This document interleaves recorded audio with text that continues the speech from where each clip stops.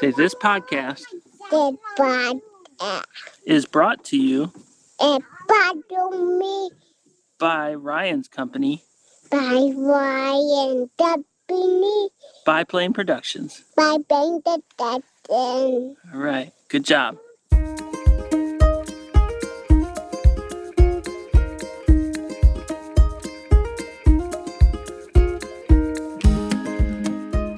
right, how about you go first?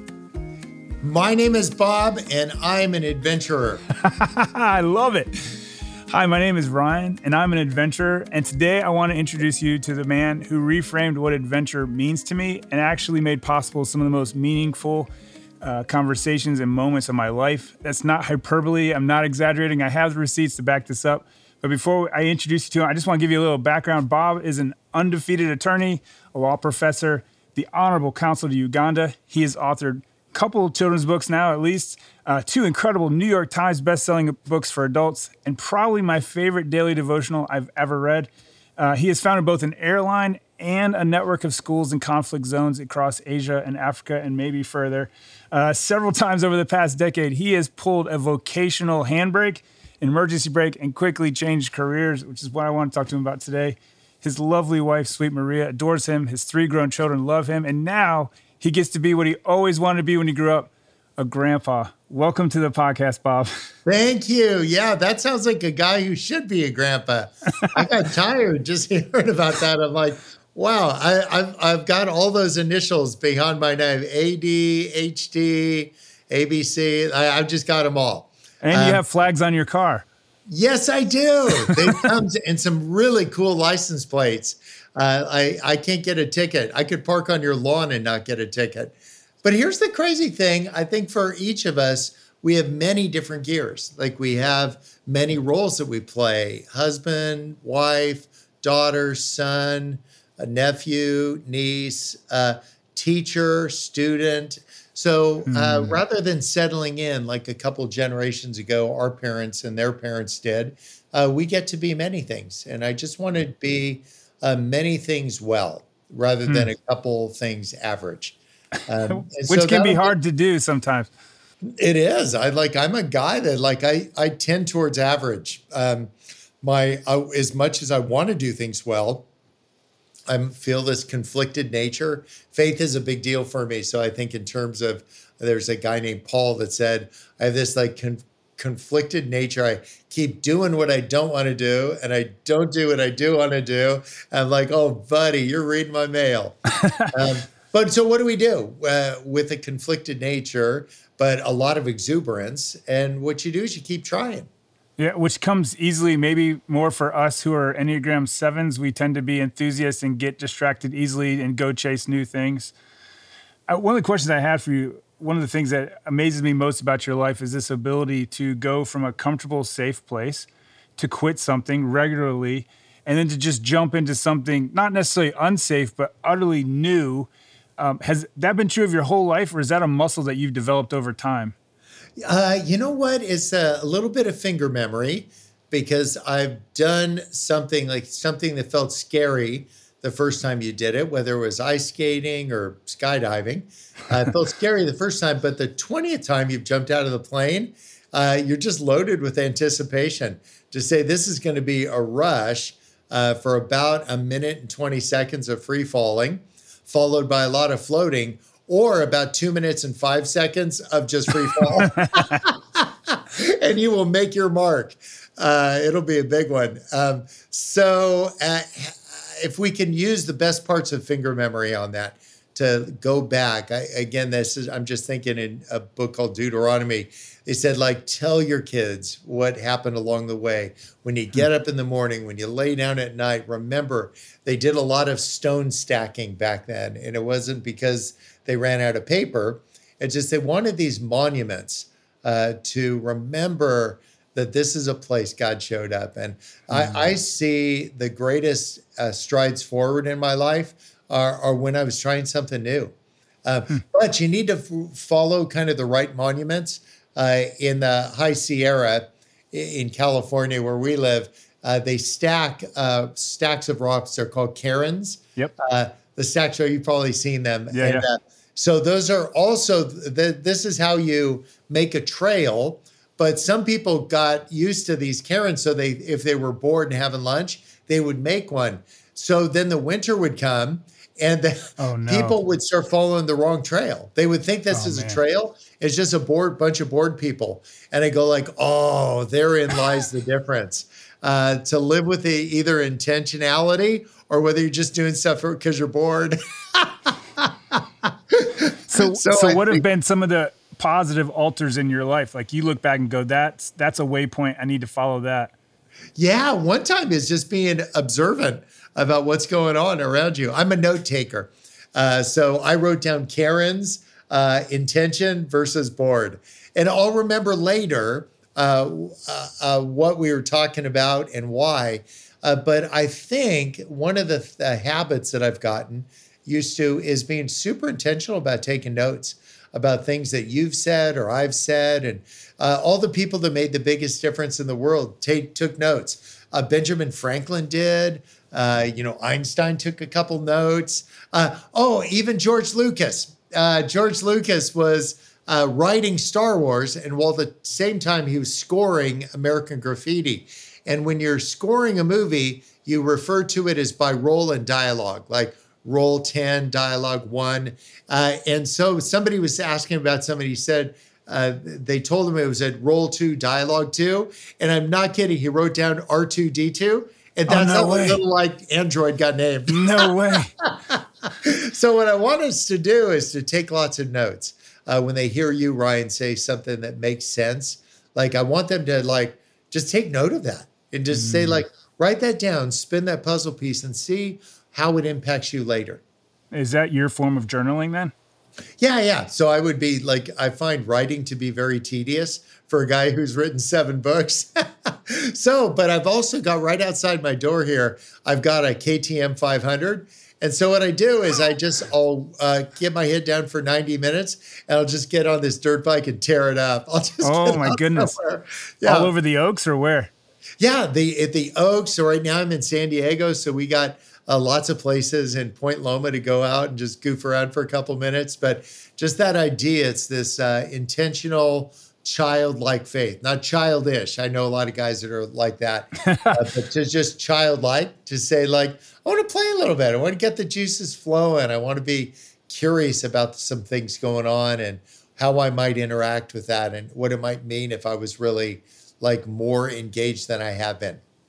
One of the things I like, this is 2 conversations with you in a row where you wrote something down. I think the last time you wrote it on your hand, you said you're going to email it to yourself. Yeah. And then I won't let myself bathe until I've like moved it from my hand to a piece of paper somewhere, something that'll last a little bit longer. And so if you start taking the longer arc of your life and to say, what'll matter, 7 generations from now, the Lakota Indian band did that. I was talking to a rabbi friend of mine, and I said, like, what are you aiming for in your life? And he said, I want to be a good ancestor. I love that podcast. That was a great conversation. Like a good ancestor. Tell me about that. And he was telling me about what he had read about. So I started reading about it because I took notes on what he said. And so if we could just say, what do we want to, so I tease it out a little bit further. 7 generations would be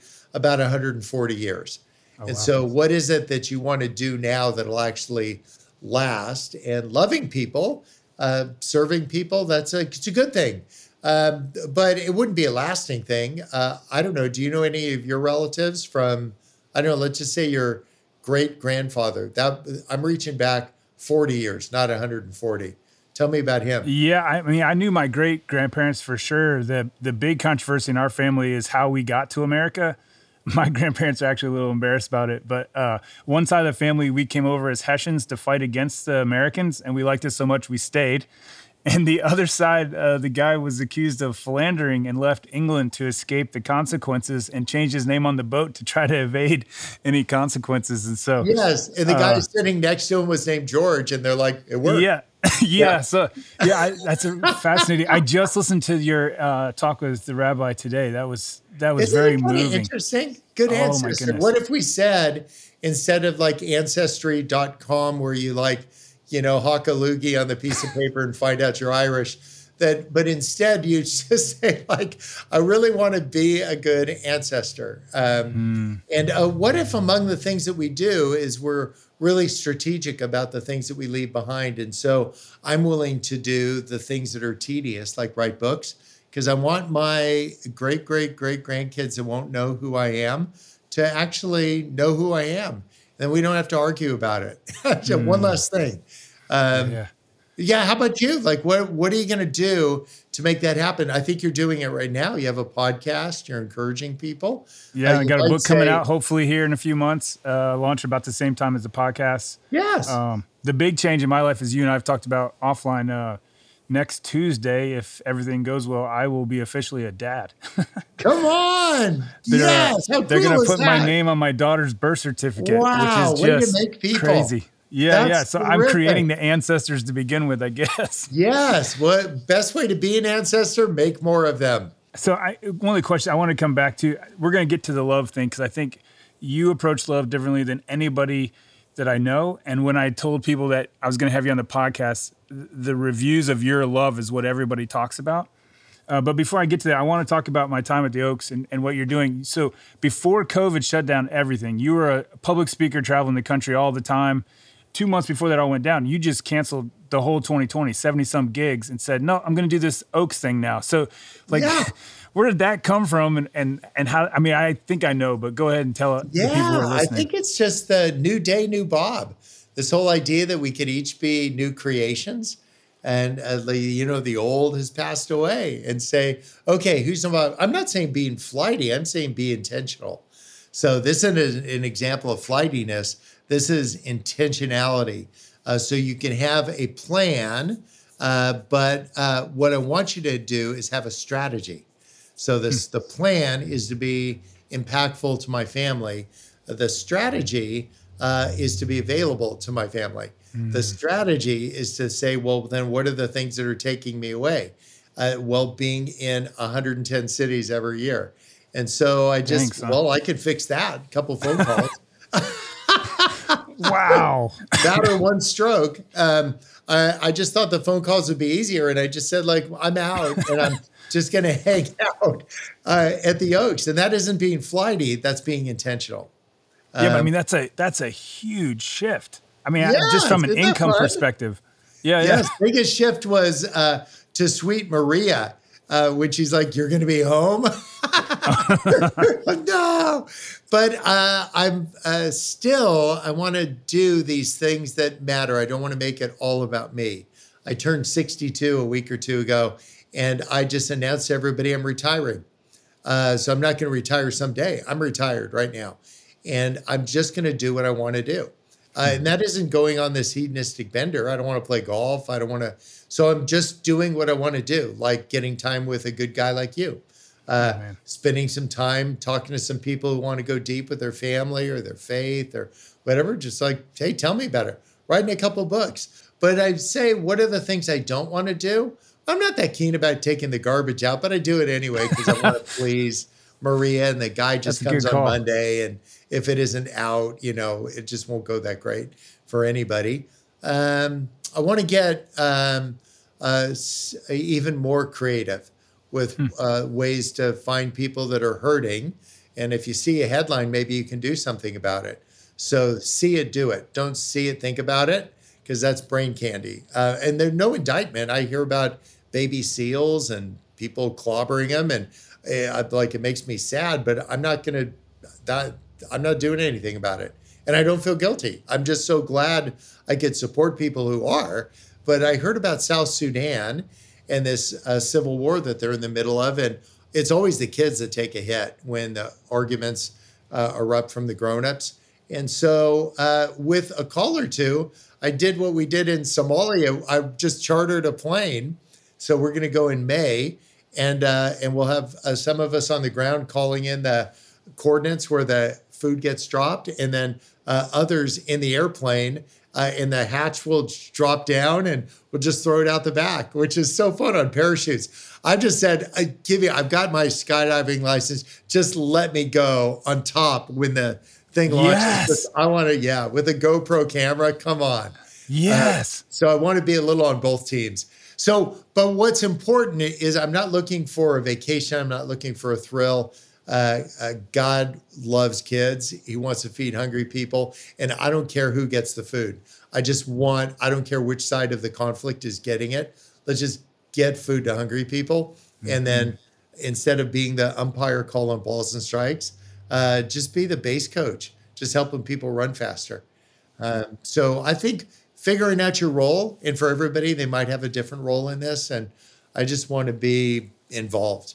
It sounds a lot like what you have been doing for decades. So that's not a change for you. It's just a new strategy, as you said. I mean, you've been doing that up at the Lodge. You've been doing it with Love Does and other organizations. Yeah. So we'll keep doing it. We're opening our next school in Afghanistan. It'll be our second one. It's on the border of Iran. It's between Iran and Afghanistan. That'll keep you regular. So we'll head there. We won't make a big deal about it when we get there. Yeah, for sure. We'll get there and do what we need to do, and then scoot out. What's one of the things I've really appreciated about the work you've done is in a lot of situations, you're not taking pictures. This isn't on social. You're not doing this to be seen. You're doing it to do it. And I think that's badly needed in our generation right now. Part of there's some strategy behind that too. While faith is an important thing to me, in the Islamic Republic of Afghanistan, it's the death penalty to convert somebody. And I'm not thinking about for me, I'm thinking about for our courageous people that are just out there loving people without an agenda. And so when somebody is off-put in a faith community because I don't have some Bible verse on a web page that's viewed by everybody checking our visas, I don't think bad things about it. I just think I get it. If I knew that little, then I might be upset too. So how do you recruit people to these? I mean, it seems like from me following you, each one gets a little bit more dangerous that you do. Yeah, well, it's not like a thrill-seeking thing. It's just like I think the world is getting a lot more on edge, and the kids are always taking the hit. And so if there's a possibility, I've just bumped into a lot of really courageous people that are in those countries. If it's Mogadishu, I know courageous people that are Love's heroes that live in Mogadishu, and they're from Somalia, and they're going to live there. I was asking to one of the women that works for us, I said, so what do you think that your life will look like by 40? Like, just tell me what you think. She said, she looked so puzzled. She said, I've never thought about it. I don't think I'll be alive by then. Oh, and it wasn't like kind of no drama around it. She just thought with the risk factors in her life and the way that she's engaged, she doesn't think she'll see 40. And like, wow, that's just such a different perspective for a guy who's 62. So I just am. Or a guy who's 43. Yeah. So from thinking about these courageous Afghan men and women and Somali men and women, Iraqi men and women, and you pick the place in the Virunga jungle in Congo, like we've just started school. Classes are going, 5 million are dead, and classes are going. And I'm not there. I'm sitting in San Diego talking to you. So I just think that these courageous men and women, and if we can do something, but I want to actually talk about, instead of going across an ocean, what if we go across the street? Mm-hmm. Because there's a lot of things that, not just Jesus, but, Gandhi, so many other people talked about just caring for the people that are right there. And while faith is important to me, kids are important to me as well. And then loving your neighbor, the widow that lives across the street that nobody's visiting, just make a call, wash her car. Unless it's a convertible Porsche, then you can't afford to scratch that thing. But make her a pie. And if she doesn't want it, I do.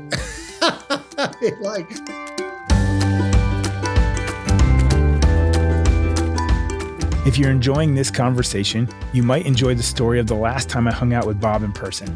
I won't ever forget that weekend. It left its mark on my soul. You can find that story over on my blog at explorience.org/theoaks. Don't worry about remembering that link. It'll be in the show notes. If you'd like to receive my posts about physical adventures and spiritual explorations in your email inbox, you can subscribe at the bottom of any page on my blog. I also announce them in my Insta stories under the Rye Plane Instagram account. That's RYPLANE. I hope my stories inspire you to chase your own adventures and explore the fascinating corners of your world.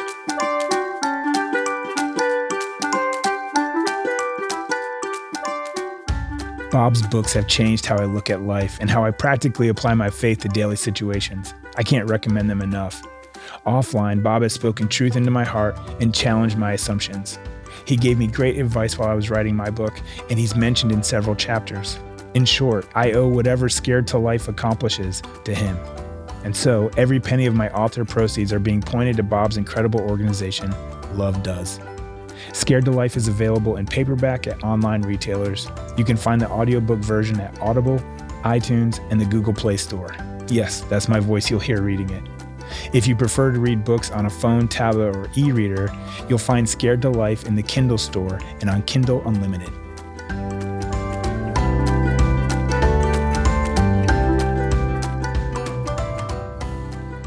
If you don't mind, I'd love to tell a story about how you've done that with me.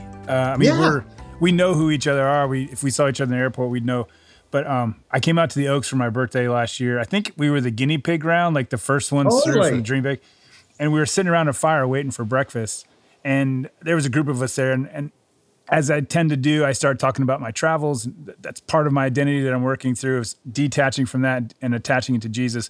But you didn't scold me for that. The way you showed me the way out of it was you kept asking me questions about specific people in my story that I needed to love well, difficult people, people I love and care about. And no matter where I went with the conversation, you kept bringing it back to the people in my life. And I have come home I think that was one of the things, many things that I got from those 2 days there was when I have a decision to work on my, for lack of a better term, my un-Jesus legacy or my Jesus legacy, I've decided to spend the time with the people and with, rather than work on the book or the podcast or whatever, when someone says, hey, I'm going through something, can we go for a hike?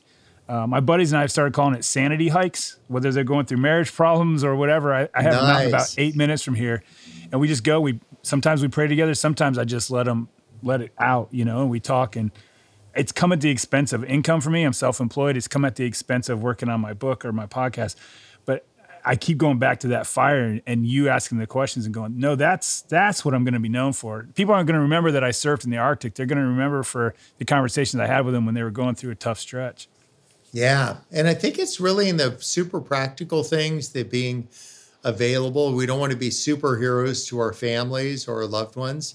We're just trying to be available, because that's heroic work. To go home as a mom to kids that need your attention, and a husband, maybe for a husband to return to your family and to be fully there, not there and checking your emails, but just be there and just say, you know what, the sun's going to rise in the morning, whether I work on this thing or not. And if the sun doesn't rise, you call me, because I want to know. But I'm betting it will. And if it does, maybe it just casts a different hue on some things, that maybe you'll walk away from some things and start thinking of yourself as retired, and to say, I'm just going to retire from some of the things that have been distracting me, that these aren't bad things. It's not amoral. It's just distracting. And so I just don't want to do things that are distracting me. For some people, golf's distracting them.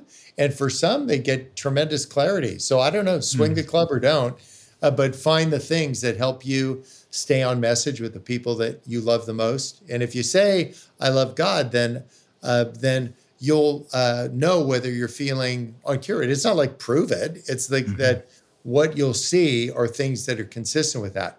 Like, I love Dippin' Dots. I love those things. They cost more than drugs, but I just love them. And I always seem to find my way to the Dippin' Dots place at the mall. Maria'll be doing one thing. I'll be like, I'll be right back. They're keeping the mall open right now, I think. So do the things that you love. And the corollary is, if you say you love something, then I would do the things that are consistent. And usually it isn't that you're feeling that conflict, like where we started, this tug between my desire that I'm a selfish guy, yet that my desire to do things that are going to outlast me, which will be acts of selflessness. And so I don't realize those are in tension with one another. I want them to work cooperatively with I see my desperate need to be part of an unfolding plan that God has. And I can do it by renting a plane. I'd like, let's get the plane. Let's see what happens. What could possibly go wrong? And that's the journey I've been on too, is to combine. I mean, when I left the Oaks, I went, 40 minutes up to Warner Springs. I don't know how far it was from you. And I did aerobatic flying. No, you did that. Yeah. Oh, yeah. I'm so you glad. Gotta do it. Yeah. But what I've learned is that that doesn't have to be separate. That I can bring other people into the adventures and be cathartic. This past weekend, I took a group of some of my best friends had never been snowmobiling. So I took them to Jackson Hole and ripped it up. We were doing 84 miles an hour on the snow. It was amazing, jumping and whatever. And the camaraderie, when we got done with it, one of the guys asked one of the wiser guys in our groups, like, hey, would you do my premarital counseling? And I told him, I said, if all we got out of this trip is you felt comfortable enough to ask Dave to counsel your marriage, that was worth it. And your marriage is going to be incredible because of his wisdom, you know? Yeah. So I want to take it one step further. It's easier to love people we love. And there's two categories of people that you love that impress me. One is real short, that you have a habit of mailing people or shipping people cake pops or some sort of gift when they have a public failure, including people you disagree with, very much disagree with. What have you learned about the process of encouraging people you disagree with?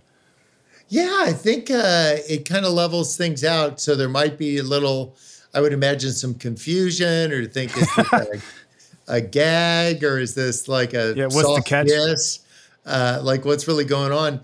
But if people get to know you as a really safe person, that you could invite somebody into something. There was a couple people that are kind of at each other in a public setting. Everybody's kind of listening in on their argument on Twitter or whatever it is. And so I just invited them separately to come with me to do something overseas. That would be a little bit, it'll make you pucker up a little bit.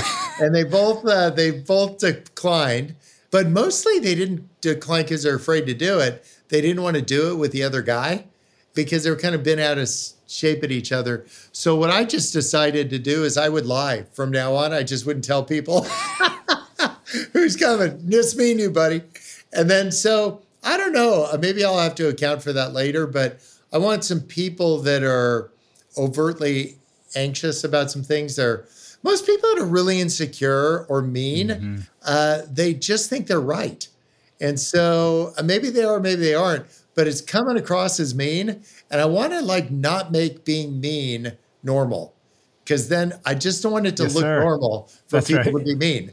And so what I thought I could do is, if you're wired the same way, if we could just get them out of the environment that they're in and give them something much bigger to worry about, then it would actually be less mean. I don't know. I'm just working on me. I like that theory. So taking it one step further, one of the stories of yours that I tell the most is about the work that you've done in Uganda, particularly with the witch doctors. And I mean, these guys have harmed children in very despicable ways, and you've prosecuted them to the full extent of the law and terminal situations, if you will. But on the flip side of that, on the flip side of that, you're praying with them, you're studying the Bible with them, you're teaching them English. You're encouraging them with what days they have left, days that you help shorten. How does that work? Man, I don't know. But you're doing it. Well, there's no, here's an overriding principle. There's no love without justice, but there's also no justice without love. And so can we work both of those to say, yes, if you sacrifice a child, you will never be seen again. But at the same time, to say, what are the things that have gotten us here, and what are things we could work on together to make future generations not do this? I don't want to circulate a petition. Just go get a conviction, and 42 million people are going to read about it in the papers. That would be a good start. Let's just take on the first one and just say there is a new sheriff in town. But that seems like the easier part of it. The harder part for me seems like the work that you're doing after you've successfully prosecuted. Yes, these crazy. I bet we have 250 witch doctors in our witch doctor school now, and they got more toes than they got teeth. They're pretty. They're pretty out there. But the cool part, we'll go and graduate a bunch more real soon when the flights open up, and it'll be a really beautiful celebration. because we'll take time to get to know their name. There was there's a zip line kind of, ropes course in a field or a forest. And I'll take these witch doctors with me to the ropes course. We'll get way up high on the tallest tree. We're probably 150 feet up. Oh, wow. And they all have harnesses and all that, and they're all roped in. And I'll actually unclip their harness and I'll give them a push. And they'll be like, stop pushing me. I'm like, stop scaring people. You stop scaring people, I'll stop pushing you. Oh my and gosh. But the crazy part is I know their name and nobody else knows their name. And so there's something beautiful about somebody taking time to know somebody's name. And I think there's a lot of people with opinions that want to download all the opinions of people, but they haven't taken time to know their name or hear their story. And there's some friends that are all over the papers even right now that people are, they've done some bad stuff. They screwed up in a big public way, but I just want to get to know their name. And the crazy thing is that the promise that I attach to is that God calls us beloved. He doesn't call us screw up or, of the many things that we could be appropriately accused of. He's not an accuser. And the person pointing bony fingers at you, that is not Jesus. There's some other likely candidates, but that ain't Jesus. He's not an accuser. And so I want to think of the accusations that we make to other people and all that be like Jesus, be like, that ain't being like Jesus. He would move towards somebody that had just messed up in a big public way. He wouldn't put a tabloid story about it. If there was a tabloid story, then he would find out who that was about and he would go find them. He wouldn't go argue with the editor. He'd go find the person that ended up in front of their family, embarrassed yet again. That's who I want us to be. Do you think because of that modus operandi, if you will, that people give you more grace too? I would think so. I'm just trying to be the balloon guy.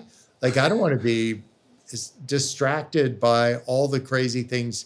And I need a ton of grace because I'm just a guy that's just trying to figure things out like you, like everybody else. But I don't want to be like the guy that with all the opinions.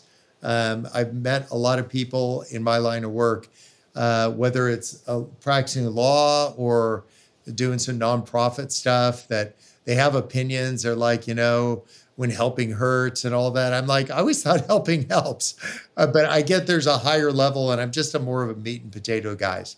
I imagine there's some wrong ways to do it, but scaring people off from helping people isn't the right way to do it. Because who wants to hurt people? Nobody that is worth knowing would want that. But I don't want to scare people off because they're afraid, because I'm so high-minded about, well, this is the only way you can really properly help people. That just seems so lame. Or if someone's making their first courageous step towards conversations about racism, or their first courageous steps towards same-sex attractions conversations, or whatever that is, rather than getting everybody all off message by saying, well, you've done this wrong and you haven't got this figured out and you should really be like, why not just say wow, this is crazy. What are you learning? What are the things that you found to be true, and who's been teaching you? And maybe I'm looking at different stuff than you're looking, but to take a genuine interest in other people, that's where all the good stuff happens.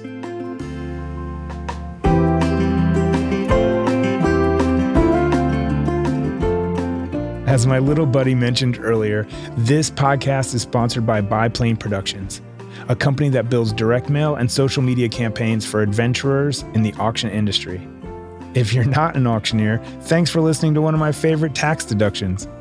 If you are an auctioneer, find out why more than 200 auction companies have trusted me to advertise almost 9,000 auctions across 49 states and 7 foreign countries, winning more than 250 industry awards in the process. If you'd like my help, click the big orange button that says Get Ryan's Help at the top of the page at www.biplaneproductions.com.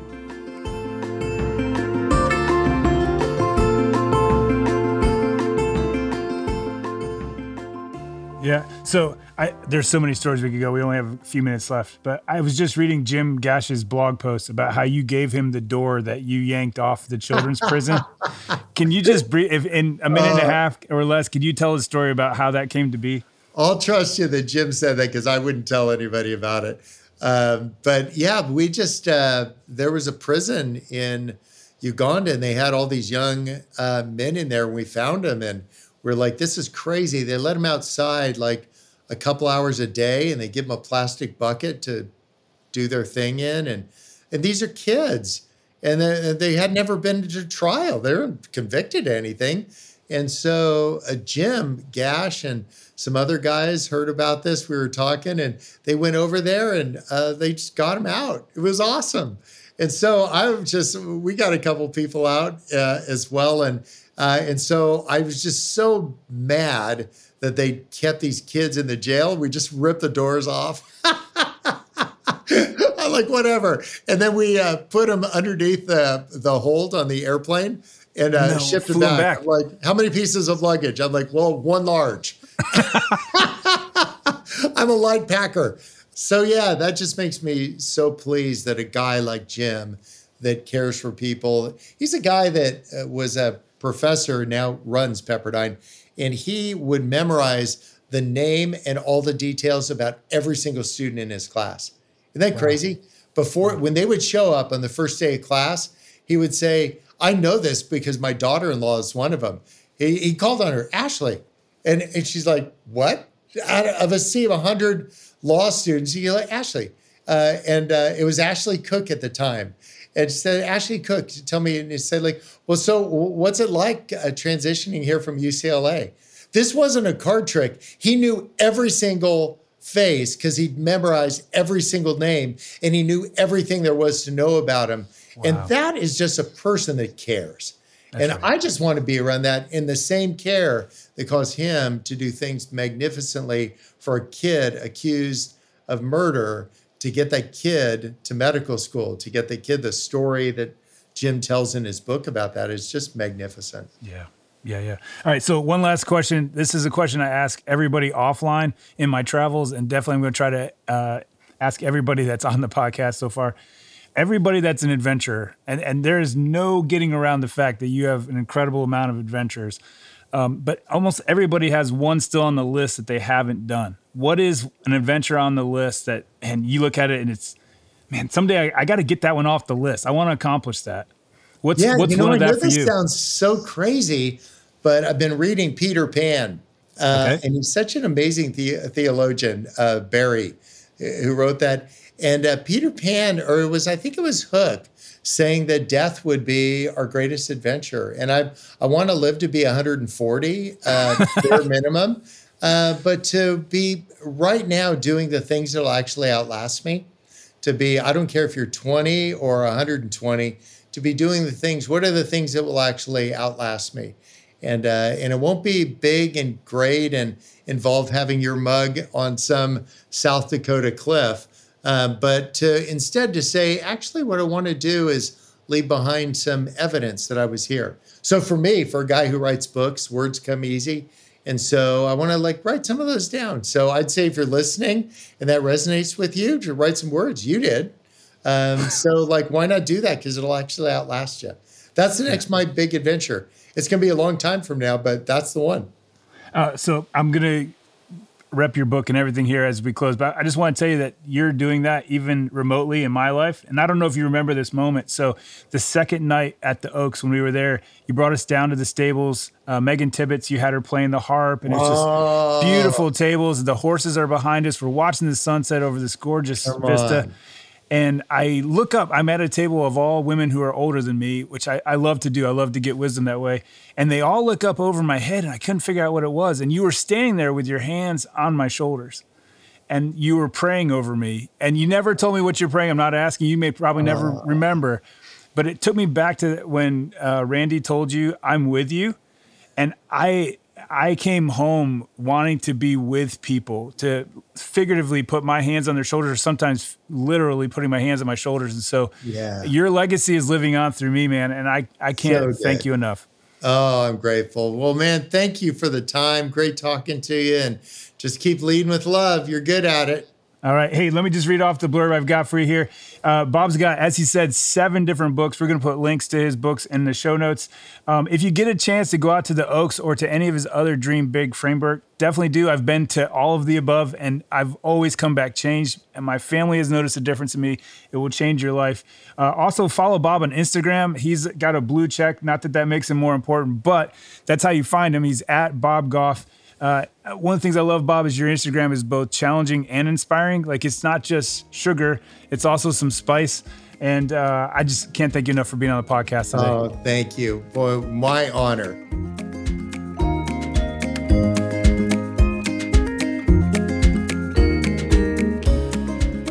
Thanks for listening all the way to the end. Wow, you're like a professional podcast listener.